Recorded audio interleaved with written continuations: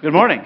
It's good to see all of you here this morning. I do want to say that book is a phenomenal book. Sarah and I did it for our premarital counseling, and it has made a lot of difference in our marriage. And I encourage everyone to read it. If you're thinking about married, have been married for 50 years, I think it's a valuable resource. So, I'll say a quick word about why I'm down here. I'm sure many of you are wondering and may ask. And I'll just say quickly that my former mentor and pastor said in talking about preaching that we want to bring the congregation into the kitchen, is the way he described it. And basically what he meant by that is allow you guys to see, as we're preaching, why we're going through the passage the way we're doing, to kind of communicate better with you guys. And as Mike and I talked this week about this sermon, and normally you see me up front behind the pulpit paging through a manuscript and reading and sometimes having eye contact and sometimes not. We want to be able to communicate God's word to the best of our abilities, and that's why Mike does what he does, and that's why I, when I'm up here, love doing this so much, is because we love communicating God's word. And so we decided this morning, and not saying this is going to happen every week, but to kind of bring me down here and to help us communicate and learn God's word together better. And so that's our goal. So this morning we are going to, if you saw in your bulletins, going to be looking at the end of Philippians chapter 3, verses 17 through 21. And I think this morning what we're going to see is that this section of Scripture in Philippians is kind of the last bit of meat that Paul puts in this book before he begins in chapter 4 the typical closing greetings and say this to this person and give this person my love and kind of closes the book out in typical fashion. The end of chapter 3 is the last kind of chunk of meat. And we know that partially because of what's in chapter 4. But verse 1 of chapter 4 says, if you read it, thus do all this, kind of summarizing Paul urging us to look back at everything we've looked at in the first 3 chapters. And so in light of that, I think, and when Mike gave me this passage to preach, I asked him, I said, are you sure you want me to do that section? Because I think it's the climax of the book. I think it's the pinnacle point of Paul's argument in the book of Philippians. And you've been preaching through this book. Are you sure you don't want to take that section? And he graciously said, no, go ahead. If you think that's what it is, well then why don't you take it since you're going to care about it so much. And so I think that's what we see this morning is the pinnacle point of Paul's argument, kind of taking a lot of the themes and a lot of the things that he's put forward to the Philippians and summing them up in just a few verses and drawing his argument together. So if you have your Bibles, would you open up to Philippians chapter 3? And we'll read together verses 17 through 21. And Paul says this: brothers, join in imitating me and keep your eyes on those who walk according to the example you have in us. For many, of whom I have often told you, and now tell you even in tears, walk as enemies of the cross of Christ. Their end is destruction, their God is their belly, and they glory in their shame, with minds set on earthly things. But our citizenship is in heaven, and from it we await a Savior, the Lord Jesus Christ, who will transform our lowly body to be like His glorious body by the power that enables Him even to subject all things to Himself. Let's pray. Our gracious Heavenly Father, we do thank you so much for this study that we've been able to have in Philippians. We thank you for your word, for your truth that is universal, that applies to all people at all times. Father, we thank you that it is living and that it is active and that actually it impacts our hearts through faith in Christ and through the work of your Spirit working in us. And we ask this morning that as we go through this passage, as we uncover the truth, as we seek to understand it, that you would change our hearts by it. I pray that you would be with my words and keep me from error and give me your truth to speak. We pray these things in Christ's name. Amen. Well, for those of you who like a roadmap like me to where we're going, let me just kind of give a brief overview of what we'll be looking at this morning. So first, in verse 17, Paul gives two commands to this church in Philippi. Two commands. And then in verse 18, he explains why he gives those two commands. He doesn't want to just say things for the sake of saying things. He wants to give reasons for making those commands. And then in verses 19 through 21, Paul makes a very stark contrast between two groups of people that he's comparing in the first two verses, in verses 17 and 18. So he makes this contrast. And I think for our passage this morning, this contrast is kind of his main point. The main thing he wants us to take from this is seeing these two groups of people, learning a little bit about who they are, and then calling us to decide which group of people we want to be in. And that's, I think, our task this morning. Ultimately, if there's one thing that I want us to get out of this passage, it's examining our hearts and deciding who in this passage we want to be. And we'll look at the two groups of people and what that means. But I think that's the task. Do we believe what Paul is saying? Does it make sense to us? And do we believe it? And then do we take that and actually make it applicable to our lives? And that's the task of every week, every time we sit through a sermon, is do we believe what's being said in God's Word? And do we actually want to take that into our lives and apply it? And so that's what we want to do this morning. And so, without further ado, let's look at what Paul says in verse 17. Brothers, join in imitating me. And I think the first word set in verse 17 is actually an important one. The word brothers. Now normally when Paul says brothers, he maybe is taking a main point and accentuating it and saying, brothers, I want you of all things to know this. Or oftentimes, and I think one of the things he's doing here is including himself in with his hearers, saying that we are of the same family. And that's what he's doing. He's, for very specific reasons, identifying himself with the church in Philippi. He's saying, we are the same group. We are of the same family. And so what I'm about to tell you is important because we're of the same family. Remember that. And so that's why he starts with brothers, because he's identifying himself with his hearers. And now, the first command that Paul gives, join in imitating me. Now, for this command, our English translations get it about the best that they can, but there's something very unique going on in the Greek.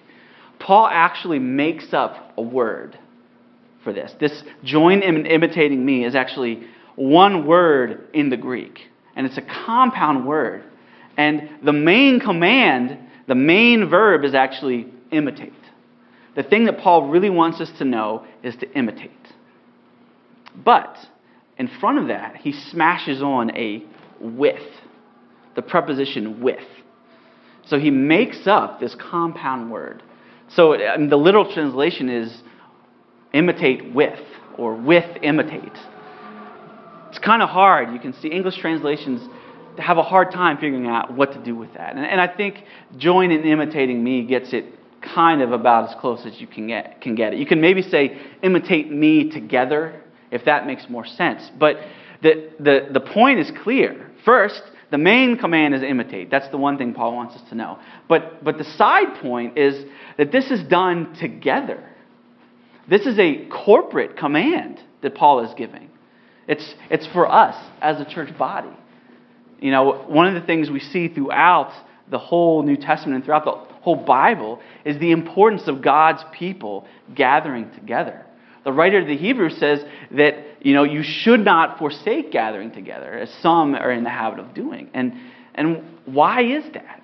Well, Paul says here that this imitation command is something that is pivotal to be done when we're together. We can't live out this command. We can't, in fact, live out the Christian life if we are not gathering together, if we're not meeting together with one another, if we're not hearing from God's word together, if we're not sharpening each other, as the Scripture says, if we're not encouraging one another, if we're not challenging one another. These are all things that are done when we meet together. And in fact, the Christian life can't be lived at all if we're not gathering together. And so Paul, first thing, says, when you do this, do it together. And so now he says, imitate me. Now, when I first read that and heard that, it seemed rather odd to me. I would expect him maybe to say, imitate Christ. And the second command, too, seems kind of interesting. I would think him to say, keep your eyes fixed on Christ. And Paul says that at other times. But here he says, imitate me. Keep your eyes fixed on people. That seems very out of place to me. Why does Paul tell them to imitate him? Well, I think he does that for two reasons. First of all, I think if you look at the actions of Christ and the rest of Philippians, you see that those are not things that we can imitate. If you look at later on at verse 20 in chapter 3, how is Christ described? The Savior, right? We can't imitate that. Christ did something in his saving work that none of us can do. And so Paul's not telling us to imitate that. If you look at chapter 2 and the beautiful passage that we looked at leading up to in Advent, leading up to Christmas, this beautiful passage of Christ, the Son of God coming down, saving us on the cross, and being exalted. That's not something that we can imitate. We are not the Son of God clothed in human form. And so I think Paul first says, imitate me, because the Christ that I'm laying before you is doing things that you cannot imitate. And secondly, I think Paul says, imitate me, because he is confident in who he is in Christ. And I think this is the important one.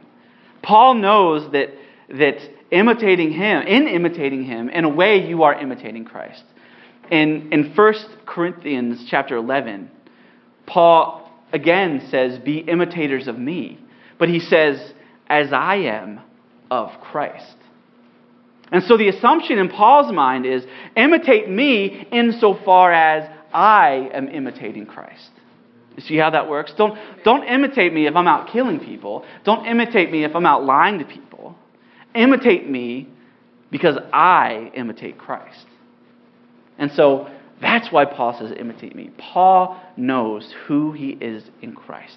And he's allowing the power of Christ to shine forth through him and through his actions.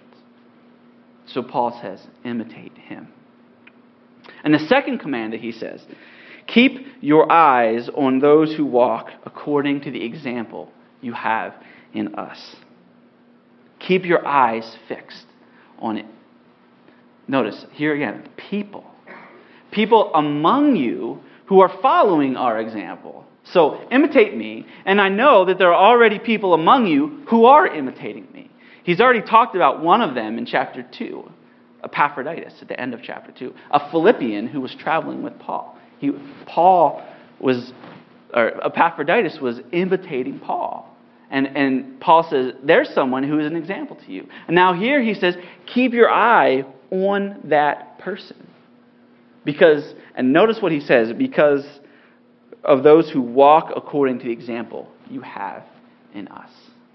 So, keep your eyes fixed on those people. And I think this is a beautiful picture of how church should work and how church leadership is. There are people in your church who serve as an example, who are living out the things that Paul says you should be doing. Living out the gospel in their lives. There are people in this congregation who are doing that. So Paul says, keep your eye fixed on them. And why should you be keeping your eyes fixed on them? What about them should you be looking at? And he says, those who walk according to the example. It's conduct. This idea of walking is your conduct, your daily life. They are allowing the gospel to be lived out in their daily lives. It's evident. Who they are in Christ is evident to those around them. So keep your eyes fixed on them. So those are the two commands. But why does he give those commands? Why is he kind of closing out the letter saying do this? Well, notice what he says in verse 18. For many of whom I have often told you, and now tell you even with tears, walk as enemies of the cross of Christ. So Paul says, imitate me and keep your eyes fixed on the people who are living the gospel out in their lives. Because there are people who are doing the exact opposite. There are people who are not walking according to the example you have in us. There are people who are not wanting to imitate me. As Paul says in chapter 1, there are people who are not walking in a manner worthy of the gospel. It's the contrast that he's already setting up with how you walk. But he says there are people among you who are doing the exact opposite. And he says, notice two things. One, that these are people he's been telling them about, both in the past and he says even now. So I think who he's talking about is the people from the beginning of chapter 3, these Judaizers who are coming into the church telling them, oh, you need to be circumcised in order to be saved. I think that's the direct reference that he's making here to these Judaizers. Oh, you want to be saved? You got to go get circumcised first. Follow the Jewish customs. And then that's how you be saved. And Paul says, these are the people who are walking as enemies of the cross. This false theology of works-based theology, doing other things in order to get to heaven, other than faith in Christ, that is actually walking as an enemy of the cross. I mean, that's severe. That's severe language. That when you place extra things, extra burdens on top of the gospel of faith in Jesus Christ alone as your way to heaven, that is an enemy of Christ. It's not just something that maybe we shouldn't do, not good. It's an enemy of the cross. And so I think we see who kind of Paul is talking about here. These bad theologians placing extra burden on the gospel. And the second thing to notice in this verse is the emotion with which Paul talks to these people in Philippi. And we've seen it a couple other times in the book. When Paul says in chapter 2, I'm pouring myself out like a drink offering before you. We see the deep love and care that he has for this church. The church that he helped found. He loves these people. And the last thing he would ever want to see for them is this false gospel to creep in and lead them astray. That is one of the most heartbreaking things that a pastor could ever have to endure. To leave a church, to go somewhere else, to get involved in another ministry, and then to hear that the church that he poured his life into is drifting away from the gospel. Paul loves these people, and it grieves him to think what could happen if the church in Philippi listened to these people. And so, and notice again, it's the manner in which they walk. It's this contrast that he's setting up. Follow those who walk in our example. Don't follow those who walk in a way that's contrary to the gospel. Their lives, the way they carry their lives, is itself contrary to the gospel. And so we see this contrast. And now, what Paul gives us in verses 19 to the end, I think 3 realms of thinking, that these 3 realms or categories that these people are contrary to the gospel in, that their lives are contrary to walking in a manner worthy of the gospel. 3 realms. First, their destiny is contrary to the gospel. Second, their God is or ruler is contrary to the gospel. And third, their glory, what they glory in, is contrary. So those are the 3 realms of discussion, realms of life that Paul wants to bring up and say that these people are walking as enemies of the cross. So the first thing he says is their end is destruction. So he's talking about their final destiny. When it's all said and done, when life is over for these people, what is their destiny? That's destruction. Very clearly, very simple, very short, but very clear, isn't it? That there's no other way around it. If you're walking as an enemy of the cross, your end will be destruction. Don't ever let anyone ever tell you that the Bible doesn't talk about eternal punishment for those who don't believe in Christ. It's right here. Their end is destruction if you're walking contrary to the gospel. Second, their God is their belly, their ruler, the thing that guides their life, the thing that they worship is their belly. Now, you could actually take this literally, meaning their gluttony, their desire for food. You can make that argument, I think, and some commentators do make that argument, that the food is actually driving them. But I think it extends beyond that to say that their passions or their desires, the things in you that drive you, that make you do the things that you do, that drive your decisions, that drive your priorities, those things, their passions are their God. They are concerned about those things, and they let those things drive. Things like sex, money, fame, all these desires that you could think of. Sometimes even good things, family, get in the way of that. Paul says, those things, if you are walking as an enemy of the cross, are what drive you. Those are what you worship. Those are what you spend your time on. Their God is their belly. And third, he talks about they glory in their shame. What is their glory? Now, I think for when you say they glory in something, it's basically saying, synonymous with saying, they're boasting, or what is their pride in, or what is their boasting in. I think he uses glory specifically to set up the contrast, but understand it as what are they boasting in, what are they taking pride in. And notice he says they glory in their shame.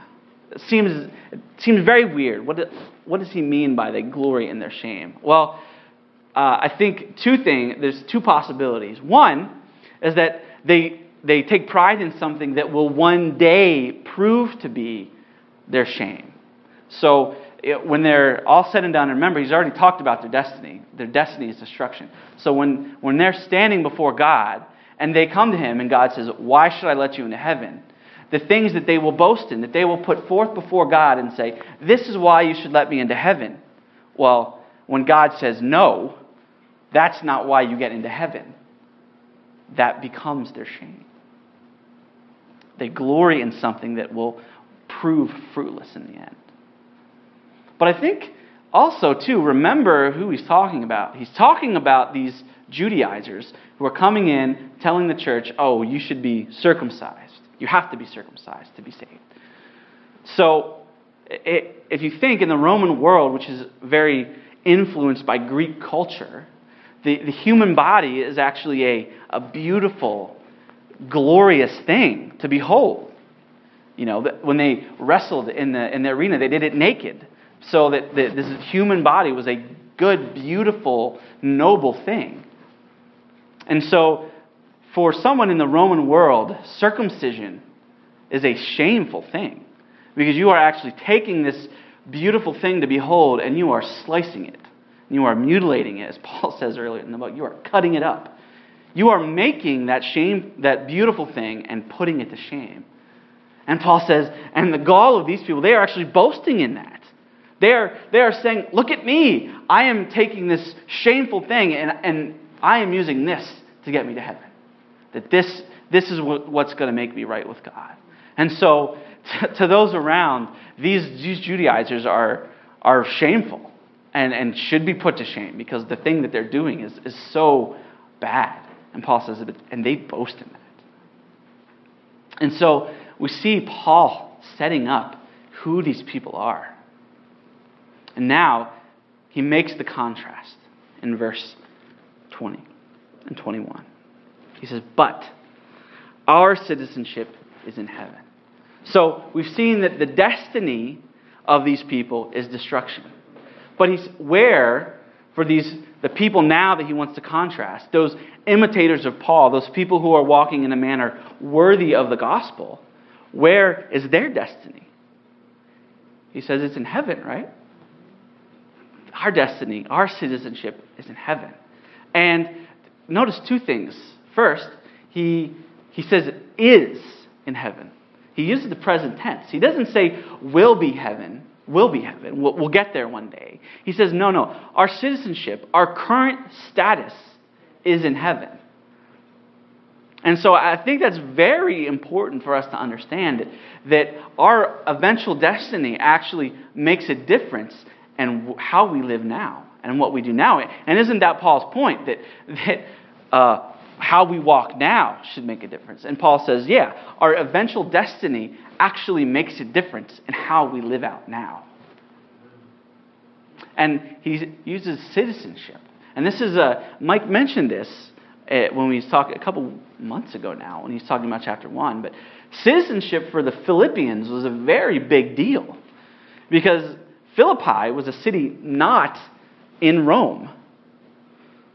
So it shouldn't have had the full rights of a Roman citizen. And yet, through the Philippians' goodwill, the Roman Caesars came in and said, actually, through what you've done, we're going to give you full rights of a Roman citizen. We're going to make it as if Philippi was on Roman soil. That's how you're going to be treated. You have the full rights of a Roman. And so for the Philippians, their Roman citizenship was a point of pride and something that they boasted in. Yes, look at us. Paul says, well, no. Our citizenship, for those who walk in a manner worthy of the gospel, our identifier, the thing that identifies us, is actually heaven. That's the important location. That's where we want to live. So, our destiny is in heaven. Secondly, we've seen the God or the ruler of those who walk as enemies of the cross, their belly, their passions. Well, what is for the one who walks in a manner worthy of the gospel, for the citizen of heaven, what is your God or your ruler? Well, he says, and from heaven, we await a Savior, the Lord Jesus Christ. He uses about as full a name for Christ as you can think of. The Lord Jesus Christ. The Lord is just another word for ruler. Kurios. It's someone who's a ruler. And so he's directly contrasting the God or the ruler of those who walk as enemies with those who are heavenly citizens. He says, our ruler is Christ. And we're awaiting him to come back and take us to our heavenly home. So it's the challenge. Who do we allow to rule us? Do we allow it to be Christ to rule us? Are we connected with him? Mike preached on union with Christ. Are we desiring to be unified with him? Or are we allowing our passions and our sinful desires and the things that we think are good, are we allowing those things to rule us? That's the contrast Paul's making here. Who is your ruler? Who do you await? What are you waiting for? Waiting for Christ. And third, they glory in their shame. They glory in something that is, they boast that they are circumcised, and that's what's good. The here and now physical display of your spirituality. That's what they're boasting in. Paul says, well, what do we boast in? Well, notice, what do we glory in? Notice what Paul says. We await a Savior, the Lord Jesus Christ, who will transform our lowly body to be like His glorious body. That's why I think he uses the word glory in verse 18. Verse 19. He plays on this word glory. He says, they glory in shame, but we should glory in glory. We should glory in the fact, we should boast in the fact that one day this thing, this actually lowly, shameful flesh that cuts when you cut it and bleeds when you cut it and breaks when you fall, and this lowly, frail thing, he said, it's stupid to boast in this now. It's stupid to boast in any kind of outward display of spirituality because this is just a shell. He said, we, as heavenly citizens, should be boasting in what we will one day become. That's what we boast in. This glorious body that will be like the very body of Christ, that's what we boast in. Not the here and now, not the physical outward display of religion, but the future glory that we will have. That's the beauty of being a heavenly citizen, is we'll get something way better than this. And how does this happen? How are we transformed? He talks about that. He says, to be like His glorious body by the power that enables Him, that is Christ, even to subject all things to Himself. What power is he talking about there? Well, it's the power of the resurrection. That's why Mike read from 1 Corinthians chapter 15, talking about the resurrection. That's the power that he's talking about here. If you noticed when Mike was reading and kind of here, that the resurrection does two things. First, it enables Christ to subject all things to Himself. That's what he says here, by the power that enables Him to subject all things to Himself. The resurrection does that. By conquering death, Christ was declaring there is nothing else in the universe, whether visible, invisible, anything that you can think of, that can withstand that. If death is conquered, death is the most seemingly powerful force ever. I mean, we're all headed towards it. I mean, you can't, try as you may, and my job is trying to prevent death, but try as we may, we cannot prevent it. It's inevitable. It's the most powerful thing. And by Christ rising from the dead, He conquered it and subjected it to Himself. And if death can't stand His rule, nothing else can. So that's one thing the resurrection did. It enables Him to subject everything under His rule. But the second thing is that it allows us to be resurrected as well. It allows for our bodies to be transformed, to be like His. 1 Corinthians says He was the first fruits of the resurrection. He was the first one resurrected. He said, but we follow. When we are connected with Him, when we are in union with Him, it's why union with Christ is such a big theme in this book. Because when we are unified with Him, it enables us to be like He was, to be resurrected in the end. So, the resurrection is the power that drives all of this. And so, we have the contrast set up between the heavenly citizen and the person, the citizen of this world who walks according to a way that is contrary to the cross, walks according to the flesh, as Paul says in other books. But how do you put yourself in one of those places? Remember, that's what we want to do. How do we decide where we get to be? I think two things. First of all, we know that it's the gospel, that it's the death and resurrection of Jesus Christ and our faith in that. That ultimately defines where you end up, which category you're in. If you are believing and trusting in Christ and His sacrifice, His atoning work on the cross, as the only thing that can get us into heaven, then you are already a citizen of heaven. And that is the first thing to understand. And that is the only truth that is most important. But beyond that, how do we get that to live out in our daily lives? How does the gospel really affect our daily lives? How do we walk as a citizen of heaven? Well, notice the one little phrase that I skipped in verse 19. and he's describing these enemies of the cross.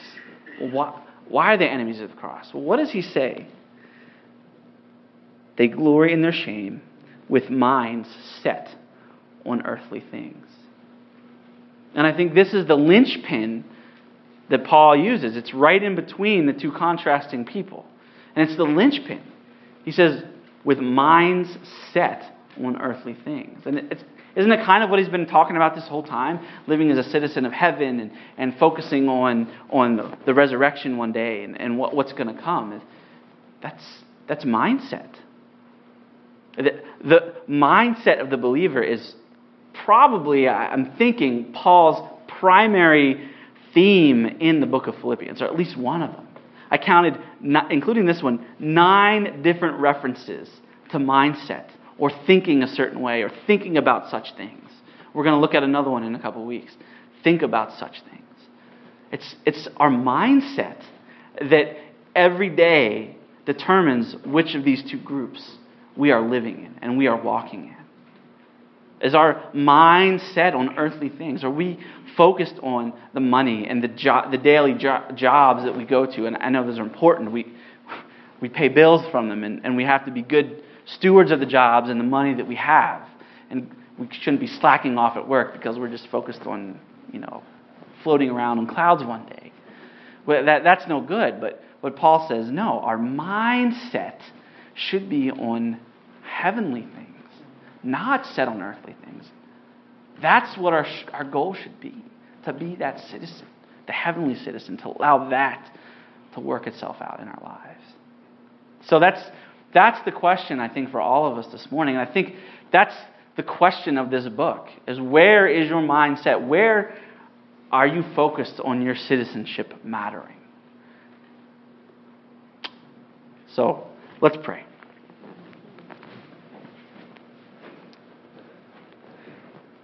Gracious Father, we give you thanks and praise for your word. And we thank you for the work of Christ on the cross that rescues us. And Lord, we know this, and it's easy for us to say that we agree with this.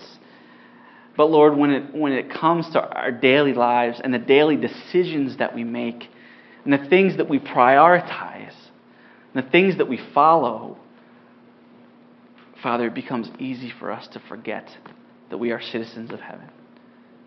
And we too often, walk as enemies of the cross. Father, we ask that your Spirit would work in our hearts. Remind us of who we are in Christ, the bond that we have in Christ, that we will one day be resurrected to a heavenly body, to a glorious body that is like Christ himself. Father, these are glorious truths of the gospel. And these are truths that should make a difference each and every day of our lives. And we thank you for it. Would you remind us? Would you teach us? Would you encourage us through your truth? We pray these things in Christ's name. Amen.